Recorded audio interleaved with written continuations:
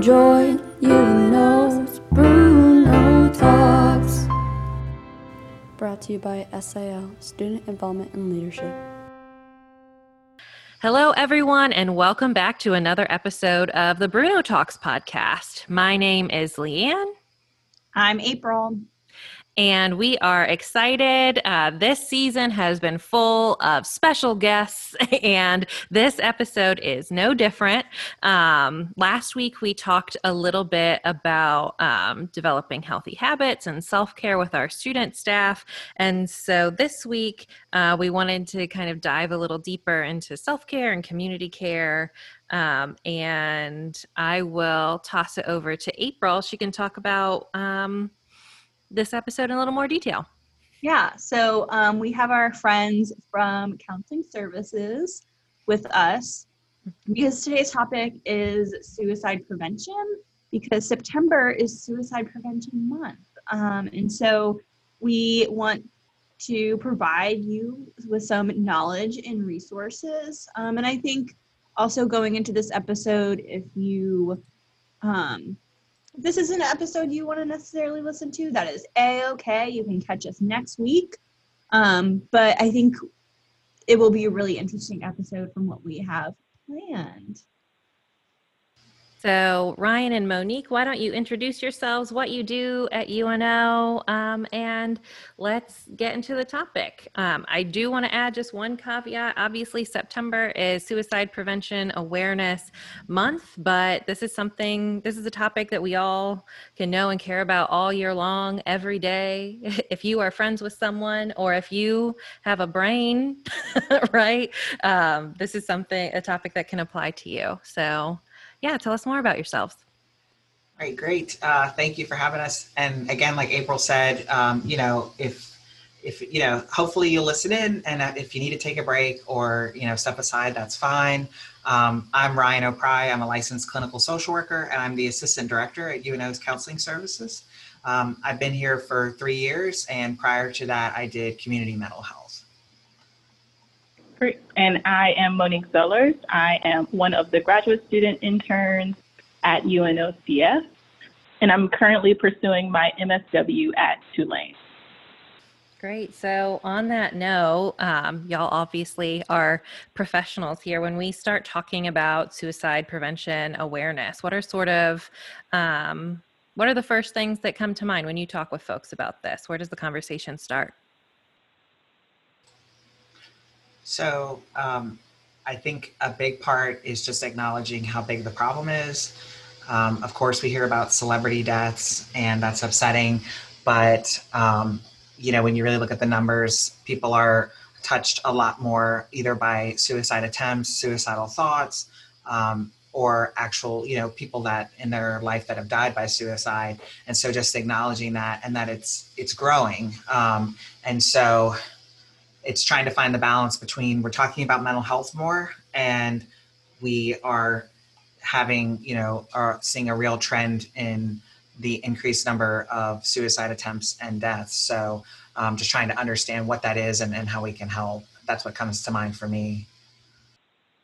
And for me, I think when we begin to have this conversation about suicide, either in public spaces or in private spaces, it's really important to normalize just having these conversations and acknowledging that these thoughts just generally exist, not shying away from it, and building yourself up as a person within your friend group to be able to listen and to be there to support anyone who may come to you with these thoughts or urges. So Ryan, I think you touched on some statistics. Are there any statistics you'd like to share with us today? Yes, so just some worrying trends. According to the CDC, over the past 20 years, the rates of completed suicides has gone up by 35%. Also, it's the second leading cause of death for people between the ages of 10 and 34. That was as of 2018. So if you sit with that and, really let that sink in. And then also, I think more people know that, the rate is still of actual completions is still higher for males than females, but it seems to be closing a little bit. But another worrying trend that I think people are trying to understand, the Suicide Prevention Resource Center, they had a 2017 study with high school students, and I know we're talking to college, but there is some carryover, I think that applies. And there's a higher rate of suicide attempts. That number's going up among Hispanic and African American students. So just trying to understand, the numbers are closer when you look at like people that are thinking about suicide. The numbers get different when you look at people actually attempting. And then just from a NPR interview in this past May, they were looking at the crisis text line has seen a 40% increase in people reaching out since the pandemic. So just in general, people's stress levels are pretty high right now. I think thinking about the statistics, like it's pretty staggering. And to know that most of us have been touched by suicide or suicidal thoughts or ideation or attempts in some sort of way. But I feel like there's still such a stigma about talking about suicide prevention. Have y'all found that to be true? And how do we, Monique, you mentioned like we need to normalize these conversations. How do we start doing that? I think we're moving in the right direction as right now in the collective consciousness, we're beginning to talk a lot more about like mental health overall, right? And like, what does it feel like when you're feeling like yourself, and what is it being able to verbalize with someone else when you're not feeling like yourself, when you're feeling down, and when you're feeling down, what that does to your mental capacity, what that does to like your body. So we're beginning to have these conversations about kind of when it's like, I think a popular thing on like Instagram is like, oh, like it's okay to like not be okay, right? You see all of these posts. So that's one way to move closer to like beginning to have these conversations about people who are having thoughts about like harming themselves or like ending their life.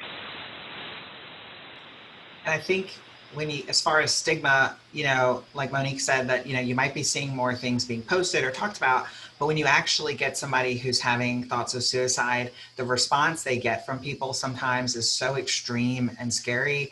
And so we try our best to make that as least traumatizing as possible, that like, that person is not necessarily a danger. That doesn't mean they're a danger to you. That doesn't mean that, they're quote unquote crazy. So we still have to move away from this idea about some of the myths that, of, what does it mean to be a person who's having thoughts of suicide? I think leads into a great point that like, I think part of the reason or that people don't feel comfortable talking about suicide prevention is because there are all these myths, like that stigma is built into by all these misunderstandings about suicide. And so can y'all talk more about that, like myths and truths that you hear often? Yeah, so one really common myth is that just simply talking about suicide will push someone like to attempt it like overall.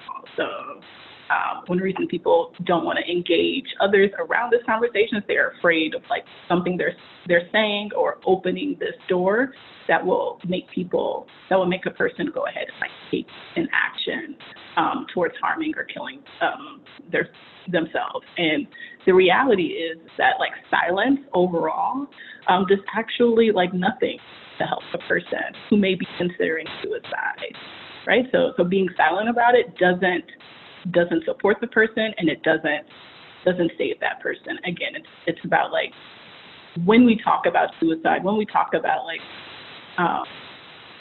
what it is that we're experiencing, that conversation in and of itself does a lot to help reduce stigma attached to kind of carrying those thoughts and moving through those thoughts.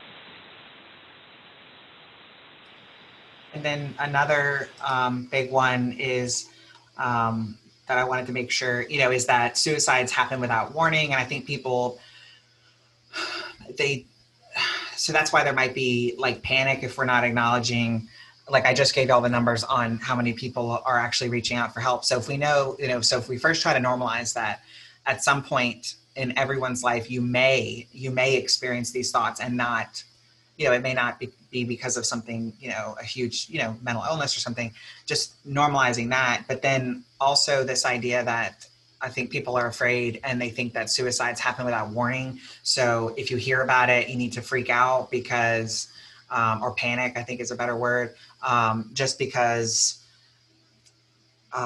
you're not aware of like how common it is and how to respond. And so just that thing about most suicides happening without warning, that's not true. And most suicides, when they've done the research after to the interviews with family and friends, there were a lot of warning signs. And the big thing that they found was that people either weren't trained to recognize them, or they saw them and didn't really know what to make of them. And so that's really just a big reason why it's important that we're learning and talking about this. I think from my experience, like that panic and that urgency also comes from, like you love the person. Like if someone is sharing with you that they're having suicidal thoughts or ideation, or have a plan, you want to prove that you care and that there's some urgency to that. And so I think that kind of like, it's a very emotional response. We care about people in our lives. And so I think, to your point, like being able to identify signs sooner so that, not necessarily that there won't feel like there's some urgency, but you can still have that, like you can be empowered to show the care that you want to. I think that's a good point, that like a lot of us, we just don't know how to identify signs or what to do.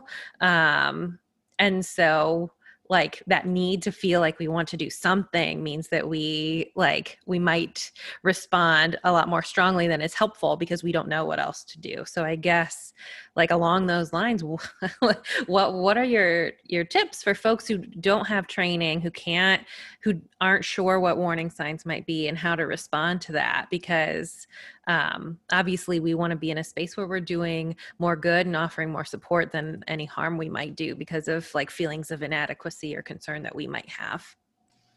Absolutely. And I think from everything that happens, it's better to feel a sense of urgency than to, not feel urgent about it. So I think it's how to channel that good intention into something that feels useful and, just more productive.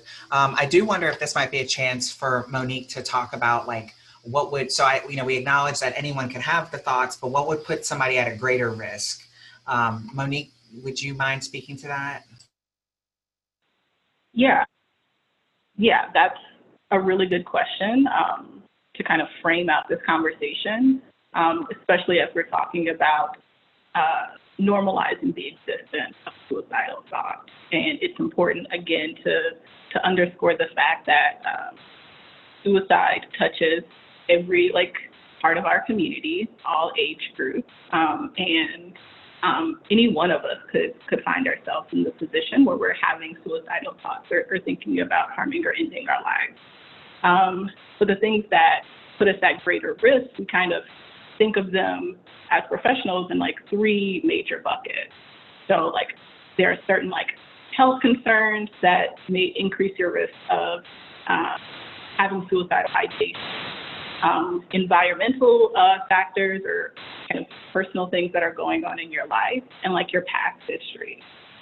So thinking about health, there are certain mental health conditions that increase the likelihood that someone will begin to have thoughts of suicide. So thinking, so perhaps a person with untreated or severe depression or substance abuse may find themselves to be in a place where they're really vulnerable, and they start thinking about possibly ending their lives. And then on the other side of that, in addition to mental health concerns, also tuning into your physical health. So folks who have chronic illnesses, especially illnesses or conditions that are coupled with chronic pain. Again, these things cause a lot of distress and make you extremely vulnerable. So you may those folks may find themselves in a position where they're experiencing like an increase in like thoughts of like ending their lives. In addition to that, there's like environmental things. So life is just stressful, right? And sometimes if a person is experiencing a major life transition or is experiencing a situation that is really like traumatic or traumatizing, that could cause them to have thoughts of suicide as well. So thinking about folks ending relationships in like divorce or major breakup, thinking about financial crisis, thinking about really any major like shift in your life, certain like deaths that you experience that are really complicated. Those things can again put us in a situation where we're in really kind of like distressing moment and find ourselves thinking of suicide. And then lastly, what we look at is just the history of a person. So like, do they have like a past history of suicide attempts? Do they have a past history of self-harming behavior? Do they have a past history of trauma, childhood trauma, and traumatic situations that happen in adulthood? All of these things can kind of put us in a position where we're thinking about like, where we're thinking about like harming or killing ourselves. So,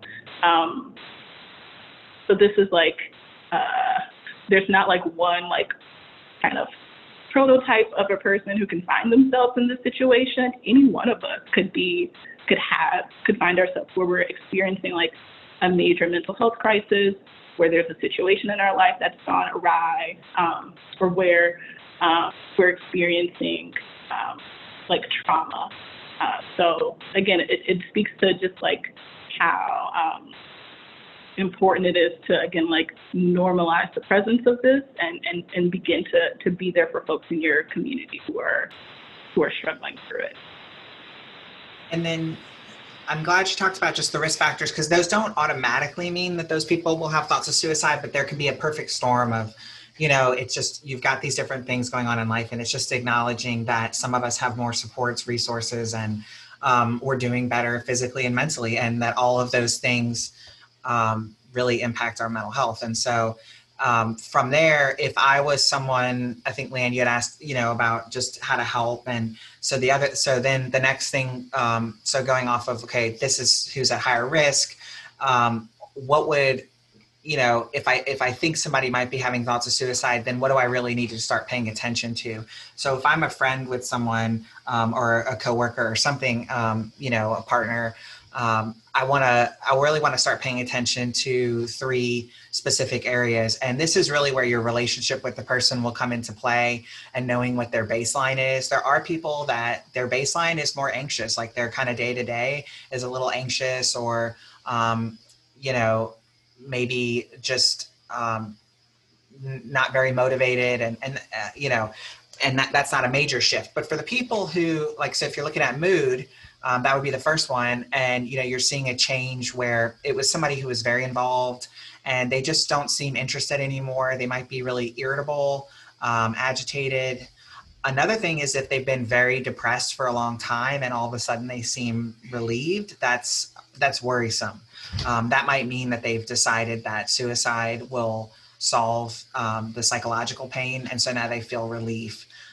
So anything that's a major shift in mood is a concerning warning sign. The way that people are talking, so actually using words about like, maybe I would be better off dead, or using euphemisms or phrases that relate. So as I'm trying to think of just some others, maybe I'm better off dead. I could just kill myself, or I wish somebody would just, I wish it would just end. Sometimes it's more vague. And so really paying attention to the vague stuff and the more specific stuff, but their talk is centering around this, or that, after a while, I won't even have to worry about this. And that it just leaves you with a question mark. And then their behavior. So increased use of substances, becomes worrying, and where normally this person can manage their substance use, or they weren't using at all, and they have increased use. Searching online for methods, and sometimes people will find that, and that typically might be, it also could be things that you're seeing that they're writing about, like, they're entering, they're putting online, sleeping too much or too little, isolating themselves, and, just kind of calling to say goodbye. And it could be more of like, I just wanted you to know if something happens, this is what I wanted you to know. So those are really worrisome things. Are they actually like talking and using references? There's a change in mood, and there's a change in their behavior. Those are kind of the things that you would really start to worry about. And then, so what do you do? So now you've recognized this, and what do you do? And I did want to have just, I want to let y'all jump in if you have any questions on that, because I wanted to kind of talk about bad listening, or like, like we're really good at not being good at listening, and I wanted to touch on that. But I didn't know if y'all had anything about that before I move on. I think I'm going to hold my question for later. Okay. Yeah. And Monique, feel free to jump in if there's anything that I miss. Yeah. I just love the conversation about like the way we're really bad listeners, because I think it's so common, and I laugh because I think of myself too, like just in my everyday life. And, like you have to really kind of put yourself in that space to be an active listener. So I'll go with like the things not to do first, if you're worried about someone. And some of the not to do's are interrupting. So really, we have a hard time just letting somebody just talk. And this means like getting into a space where you can have a private conversation with someone, offering advice, moving quickly in to fix it. Like, okay, well, if we just get you signed up for that, and that's probably not what they need right now. They've probably been thinking about it for a while, or if they're really in a tunnel vision mode where they're at a higher risk, they've lost hope that anything is going to really change things. And when you think, that's not really where you want to go with people. And when you think about depression, or some of what we're experiencing right now, where we have a pandemic that's lasted for months, a quick fix it can feel very much like simplifying what the person is going through. So offering advice quickly is really not the area to go into right away. That one, I like. One, I'm guilty of it in some situations, right? Because I think it comes from a place of good intention. Mm-hmm. I want to help you. Why don't you just try this thing, right? Yes. Like it feels like you're doing, you want to feel like you're being helpful. And so you jump in and you give some advice of something maybe you read on an Instagram post somewhere, mm-hmm. or from your own experience, even though like your mental health and anyone else's like could vary widely. And so that one, I think I just really want to retweet whatever. Like I think like jumping in to give advice, because I think, that's just like how we're socialized, yes. Is not to Absolutely. Be mindful and listen and just let things sit. It's uncomfortable mm-hmm. to do that. So thank you for sharing that as like a what not to do, because I think that is something, at least for me personally, that I've been working on for a long time. It's like, no, sit and listen. You don't have to fix it. Everything. If there was an easy fix, surprise, it would have been fixed, right? And it's just, I think, acknowledging that I think we don't give ourselves enough credit that like the act of, think about when somebody really listened to you and you felt like some weight was removed. Not that everything was fixed, but it really felt good. There's something therapeutic about being able to talk. But like Leanne said, it can be hard because you are listening to things that may be hard to listen to. And there is a point where you would want to refer somebody, but it's just not jumping into that right away. And Leanne touched on some other things too, that all of us can be guilty of. And the reason that like we talk about it is like, it's so common that we have to work our way out of this habit. One is like giving a lot of platitudes or statements of comfort. So like doing the whole, like when a door closes, like a window opens, or, God has a plan for you. And God may, and like that may be your belief, but for this person, what you're sending the message is that you're not comfortable with this conversation, and it shuts it down. Because, it's like, okay, well, like, where do you go from there? If that person's not comfortable, that's the message that I think they're inadvertently sending. And there is a time and place for aspirational or inspirational things. But when we're talking about somebody in crisis, really the listening. Also, admonishing or giving anxiety responses like, I can't believe you're thinking of killing yourself. Do you know what that would do to me if you were, dead? And like, so now the person, a lot of times when people are thinking of suicide, they think they're doing their family or friends. They might be helping them because they're relieving a burden.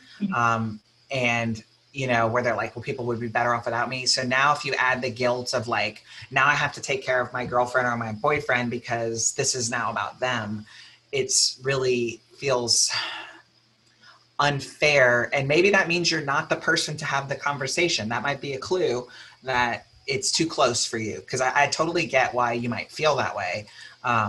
And then the other one I wanted to say is just turning the conversation to yourself. Like, that same thing happened to me. And when I was a freshman, that's another way to close the conversation. So then if those are the things that close them off, then what do you do? And so the big thing is active listening, and hopefully people are becoming familiar with that phrase. Talk to the person, make sure you're in a private place and do listening. And by listening, you're asking open-ended questions, meaning questions that would just elicit more information. So a question that's not a yes or no, it's like, well, tell me how that felt for you. And then that's just inviting them to just say whatever they want. Using good nonverbal communication. So like nodding your head and like really not looking at your phone or anything, like you have their full attention. And I do think you can express concern. You can say, look, you are a good friend of mine. I am concerned. That's a little different, right, than doing the panic or shaming mode. And ask them directly. This is the part where you really need to ask directly. You said, you can always rephrase it with, there's two ways I like to ask about, or two good ways I think to ask. You can either take something they already said. So if they said, sometimes I just want to just get out of here and I don't even want to be here anymore. You mentioned that, like, did you mean that you were thinking of killing yourself? And you have to use the specific words. Don't use passive things, because we really need to know what they're thinking.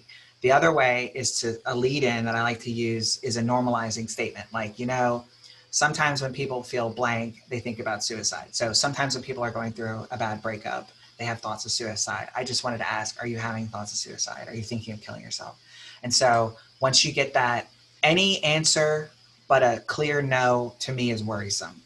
So if it's like, well, because somebody who's not thinking of suicide is going to be like, no, I'm not going to kill myself. I'm really disappointed. And so, okay, good. So that person's not thinking about suicide, might need some support.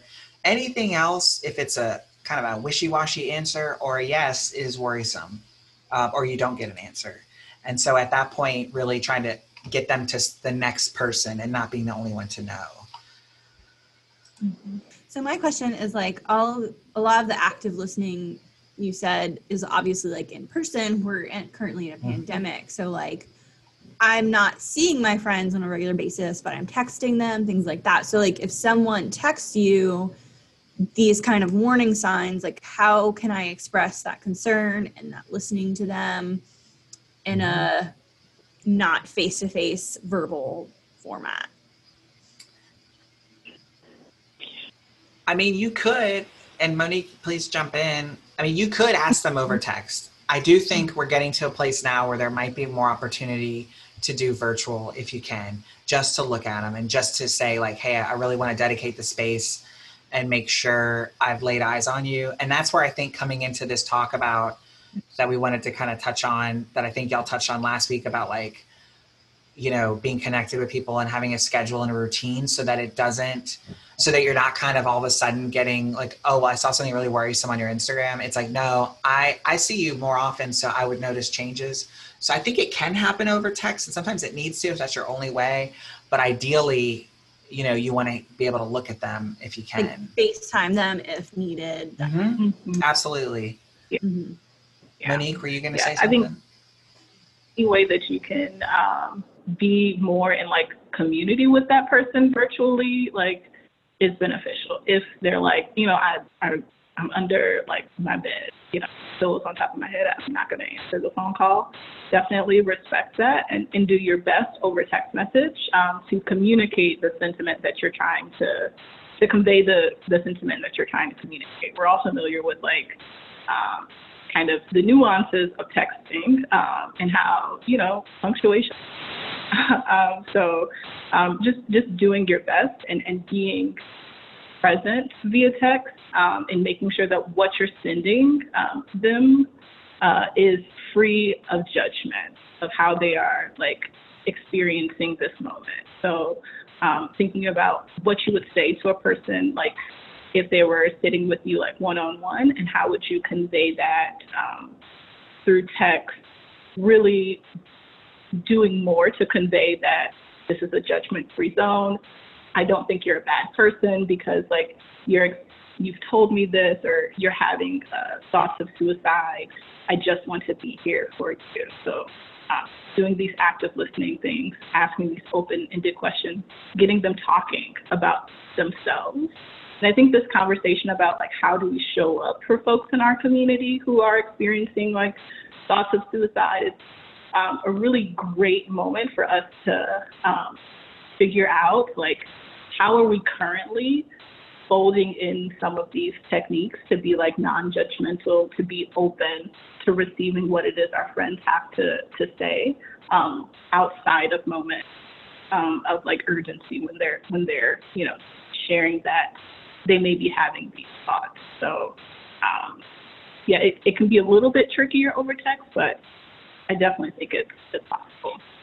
Yeah, and I would say if it gets to a certain point, don't make promises. That's the part where you don't want to make promises about privacy. You want to like, I'm going to do my best. I am worried about you. So don't make promises like about that you're not going to tell anybody because, you want to show up and be as real with them as possible. And something about them telling you things means that they want help, even if there's a part of them that also might want to die. Like there's ambivalence there. And so you really, I think just trying to be genuine about your intentions that, but over text, the questions could be a little more, you can still keep it open-ended by acknowledging a feeling. And like, that sounds like, it sounds like you're feeling really anxious and panicky and, what did you do next? Or, just anything to keep the conversation going. At some point, if it feels like my friend has been texting me for 3 days and it's just, I feel like if I don't respond, something could happen. Like that's really where consulting comes into play and getting some outside help. You can call the National Suicide Prevention Line or use the crisis text line and say, hey, I have a friend and they're saying this or that, what do you suggest? You can also call counseling services. That's not uncommon. I think faculty use us more and staff, but we are totally on board with talking to a student. And what we do is we do maintain the privacy of the person calling to consult, but we do ask for the name of the student if they're willing to share it, only so that, not because we will reach out to the person, but because if the person calls in, we'll have kind of an idea of what's going on with this person. We are self-initiated with our services, meaning that we don't let parents or other people make appointments for students. Like the student has to want to come in. It's not a mandated treatment center. But by letting us know and if you let us know, we get a heads up that on the phone, sometimes people call and it just doesn't sound like a crisis because you know how this is, like their mood may not match like their wording over the phone. They may have a professional voice they can maintain day to day. And so anyways, we're like, oh, I got a heads up and maybe we need to put this person sooner and get them right away. But consulting also, if you're worried, student affairs staff offers support. There's different parts of student affairs. So that can actually reach out to the student too, to check in. I do think being honest with them about, look, I feel like this is like you deserve, like what you're talking about is really important. And I think it's worth like, let me see how I'd word it. I'm worried about me being the only person knowing this because I think what you're talking about deserves more attention and professional attention. And I do want to reach out to a few folks, not because I want you to get in trouble. These are the folks who I want to reach out to. And two things happen. One, you try to keep your trust with the person. And two, they're more likely to actually respond if somebody from the hub or somebody from student affairs calls them. So just some things to think about. And another way to engage them is to ask, like, if they are willing to, like, initiate that step like themselves with you, like being present if you feel comfortable. So it's like, hey, you know, I am a little, I really appreciate that you told me this. Like, I can't imagine like how difficult it must have been to you know, to actually reach out. Have you thought about like texting the crisis text line, or have you thought about texting the National Suicide Hotline? I'm happy to like stay on the phone with you while you text them or while you call them, so that, and just see like where they are in like their ability to seek treatment. I think if you could like, depending on the situation, figuring out like if that person is able to take that step to receive treatment with you as like a supporter before like you begin to like take actions on behalf of that person, could show a lot of like, can help the person, like remind the person of like their agency in this moment. Like, I'm just like giving you options. If you decide to take this option, that's great. And my presence there kind of affirms that you're not alone in your effort to seek treatment if you decide to do that. I'm glad Monique brought that up, because that is, yeah, I was definitely jumping into, you know, you do have to find out what they're willing to do. And if you can go with them, they're more likely to follow through on it. And then you can offer to be the person they check in with after about how it went. And, you know, also just like who else knows, you know, it's better if they have a supportive family. It's really good for family to know, but that can be a tricky dynamic with adults and living at home. And sometimes it's not a good situation. One thing about the rates of suicide, the risk level. So somebody who has a gun at home, it's very common to have hunting rifles, and so, you know, or things for protection. It does put somebody at a higher risk though, because simply having something so lethal in the home, whether you're like quote unquote scared of guns, if you get to a point and like all of a sudden something moves from like being a stressor to like, it feels like the end of the world. You know, like you didn't get into grad school, or your financial aid fell through. I mean, big, you know, stuff that feels like you can't work through it. Having such an immediate deadly means is really worrisome. So that's the kind of area where I would just be cautious about trying to walk them through too much of that. But that's what family members can help with, because if it's in the home, it wouldn't hurt to just make those less accessible. If the person actually owns the weapon and it's theirs, you know, you do want to, that's where like agency comes into play too, where you do want to find out what they're willing to do with it. So if they're willing to give it to somebody for a while, that's better than trying to go and take things from people. Again, I don't want to move to, you know, at that point, I would hope that you're really getting consultation, because you're moving into territory that's more like with professionals. But just if you're aware of it, I mean, it is, you know, you can offer even to be that person to hold on to it for them if you feel comfortable. But it's just finding that line of like, you know, you don't want to put yourself at risk, or really put yourself in the therapist role for two reasons. One, you won't know really when things have gone too far, and that person really needs help. And then two, that's a huge burden for an individual. So at some point, being the only person that knows is a heavy, heavy weight. And you really need support for yourself. I really appreciate this conversation around just being open about like acknowledging that you don't have the tools and you don't have all the answers as well, because sometimes you can like feel that pressure, like I'm the person this person trusts, and so I need to take care of this. So just to reemphasize, like it's not like we all have different skill sets, and you're not expected to have the same tools as a trained professional. There's a reason that people are trained professionals, right? And so using that, and I didn't realize that like crisis hotlines could be used by anyone until you shared that with me. Yeah. So like I didn't realize that anybody could call and be like, look, I need help. I didn't realize I didn't realize anybody could call for a friend. And so, but I think that's really helpful information, because those hotlines, those are so easily accessible, you know, most people know those, and to know that anybody can use them whenever we need some tips or some advice that's helpful. Yeah. Just another thing about the crisis lines are great. And also, if you call counseling services, you can give us a hypothetical. You don't have to give your name, and you don't have to give the person's name. Again, there are reasons why, we would like to have the person's name, but we wouldn't share that, like, oh, so-and-so called about you. But you can call with a hypothetical and, what would you do in this situation? And we like to offer as much support as we can. Also, sometimes we just see people coming in for services because their friend maybe did actually attempt or is self-harming, and it was really upsetting. And so they just want to be able to debrief with somebody about that for themselves. We've talked a lot about helping our friends and identifying warning signs in other people. And I think it would be helpful, considering we're all living in a pandemic, like a global pandemic. It often feels like the end of the world.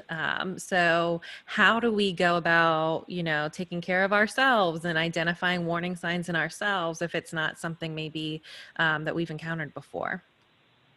Another really great question. I think, so the pandemic has definitely put a lot of stress on all of us, and it's really important that we're taking the time to tune into like what's happening with us, like mentally, what's happening with us emotionally and physically, and being able to notice those changes within ourselves, right? So self-care is, of course, like a really big like conversation that folks are having. But for me, I understand self-care is like doing the things that are like enjoyable and things that like pamper, me, but also doing things that I call it like giving myself the broccoli, right? That overall like help my general like mental and emotional well-being.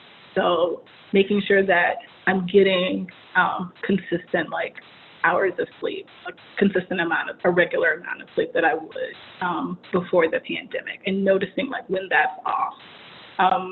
Being aware of like how much I'm eating throughout the day, being aware of like the thoughts that I'm having. Like if I find myself going into a spiral where everything about the day is turning into is like spiraling into negative self-talk, noticing like what's happening in your body. Like, are you feeling more anxious? Are you feeling more tense?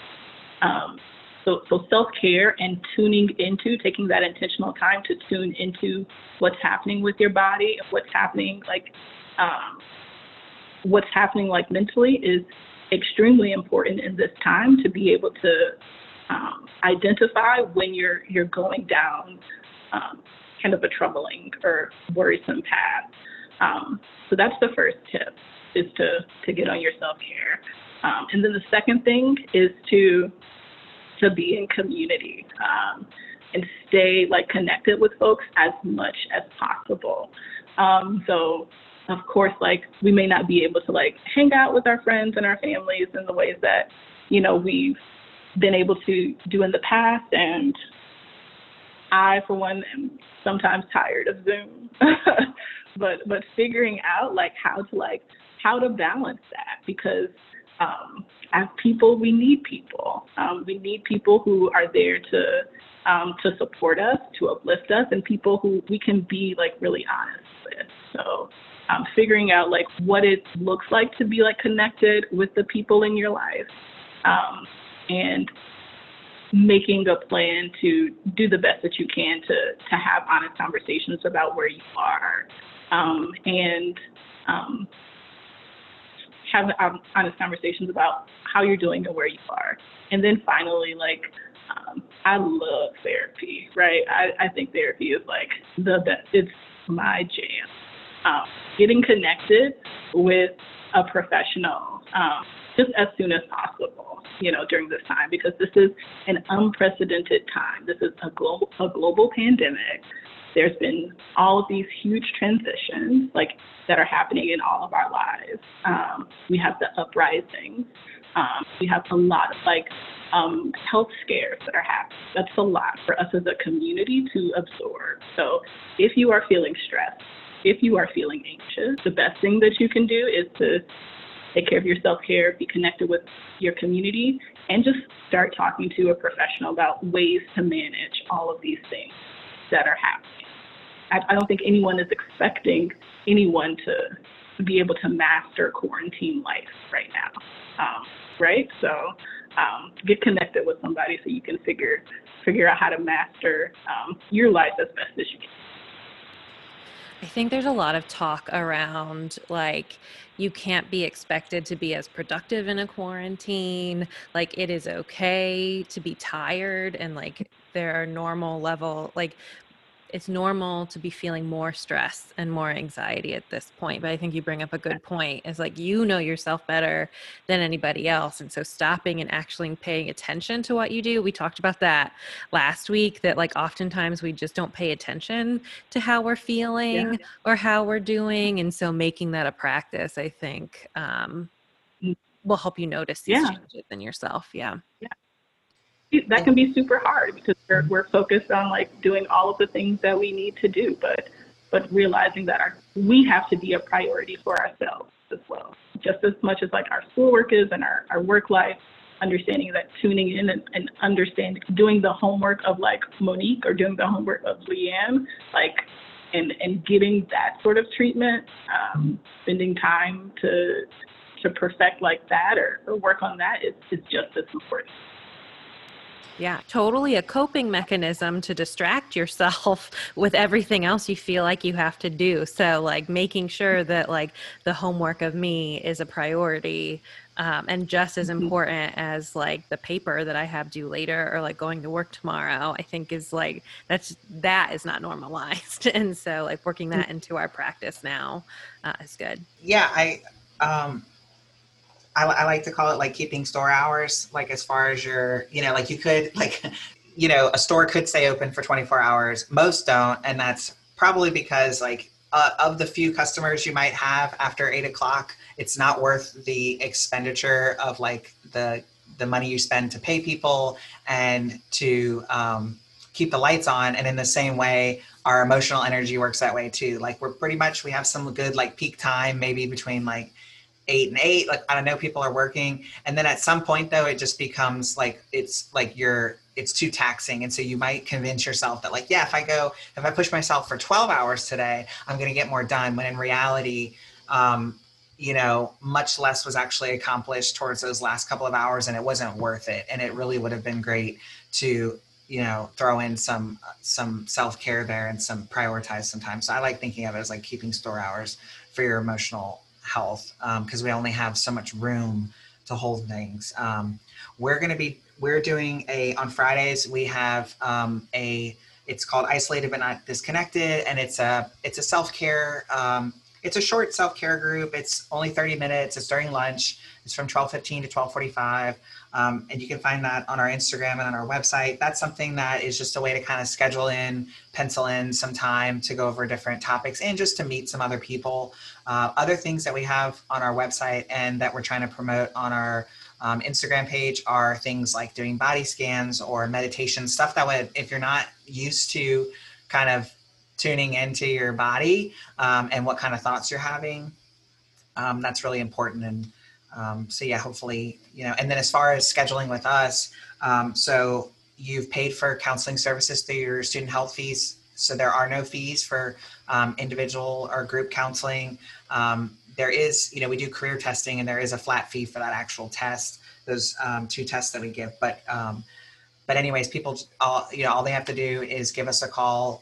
We're open Monday through Friday, 8 to 4:30. We're asked that people call because we're doing things remotely. Our offices are small. And so telehealth has worked out pretty well. We can get you in pretty quickly. You can do stuff on your phone or your laptop and then get face-to-face with a counselor, virtually. And so we're, really interested in being, support for people. I think they forget because they're not on campus as much. And then we also make a lot of recommendations. There's a lot of free group things going on that are based on like yoga or just other wellness stuff, art therapy, So if you're interested in those, definitely give us a call if there's something that we don't offer, but that you want to know maybe that's being offered in the community. Awesome. And what is your Instagram? UNO Counseling Services. Perfect. And we have a lot of stuff in our link tree and just for people to look at. Great. Is there any final things you want to share with us?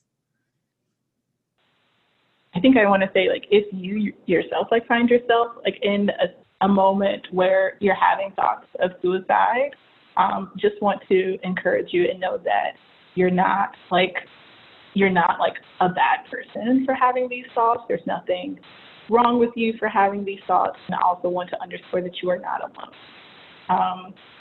Counseling Services is here. You've dropped the numbers to a few other mental health lines that you can connect with just to talk in this moment. It's important that I just want all of the students out there, regardless of how they're feeling, know that you're not alone in whatever it is that you're feeling. There are people who are available to talk to you and to stand in community. We just appreciate having the conversation because it just breaks down. I know it sounds like a really heavy topic, and it is on some level, but just acknowledging that, that we all can experience psychological pain. And we also, Monique mentioned, we really need other people and we need community, and that there are, there are ways to get help. And it's just kind of knowing how to get there and having some support to do that. So we appreciate being invited and having some space to talk about it. Yeah, thank you so much for joining us. I appreciate y'all sharing your expertise with us, but also on a very human level. Suicide prevention is a human concern. And I just appreciate y'all, again, really normalizing it, that any of us can encounter a crisis that we're maybe not prepared for at any given time, which is understandable, especially now, our mental health is taxed for any number of reasons. And so just talking about it so that we're all more comfortable and also empowered to know that we have tools at our disposal, that any of us could call a crisis hotline, even with a hypothetical, for advice, is really helpful to know. And knowing that there's a person on the other side of that, whether you're texting or you're calling, you're talking to a human being. It's not a computer who's listening for keywords and responding to you. And I think, even though that's not a friend, right, or someone we know personally, knowing that there are other human beings out there who are willing to help us as we deal with crises or with suicide, I think that's really important. So thank you for sharing these resources and being part of the conversation with us. Yes. Thank you all. Thanks. Next week, we are talking about voters and making sure that you're registered to vote so that come this upcoming election, we're all prepared and ready. So definitely join in next week for some of that fun. Yeah, great. Thanks again for joining us, and we'll see y'all next week. Bye. Bye. Come and join UNO's Bruno Talks. Brought to you by SIL, Student Involvement and Leadership.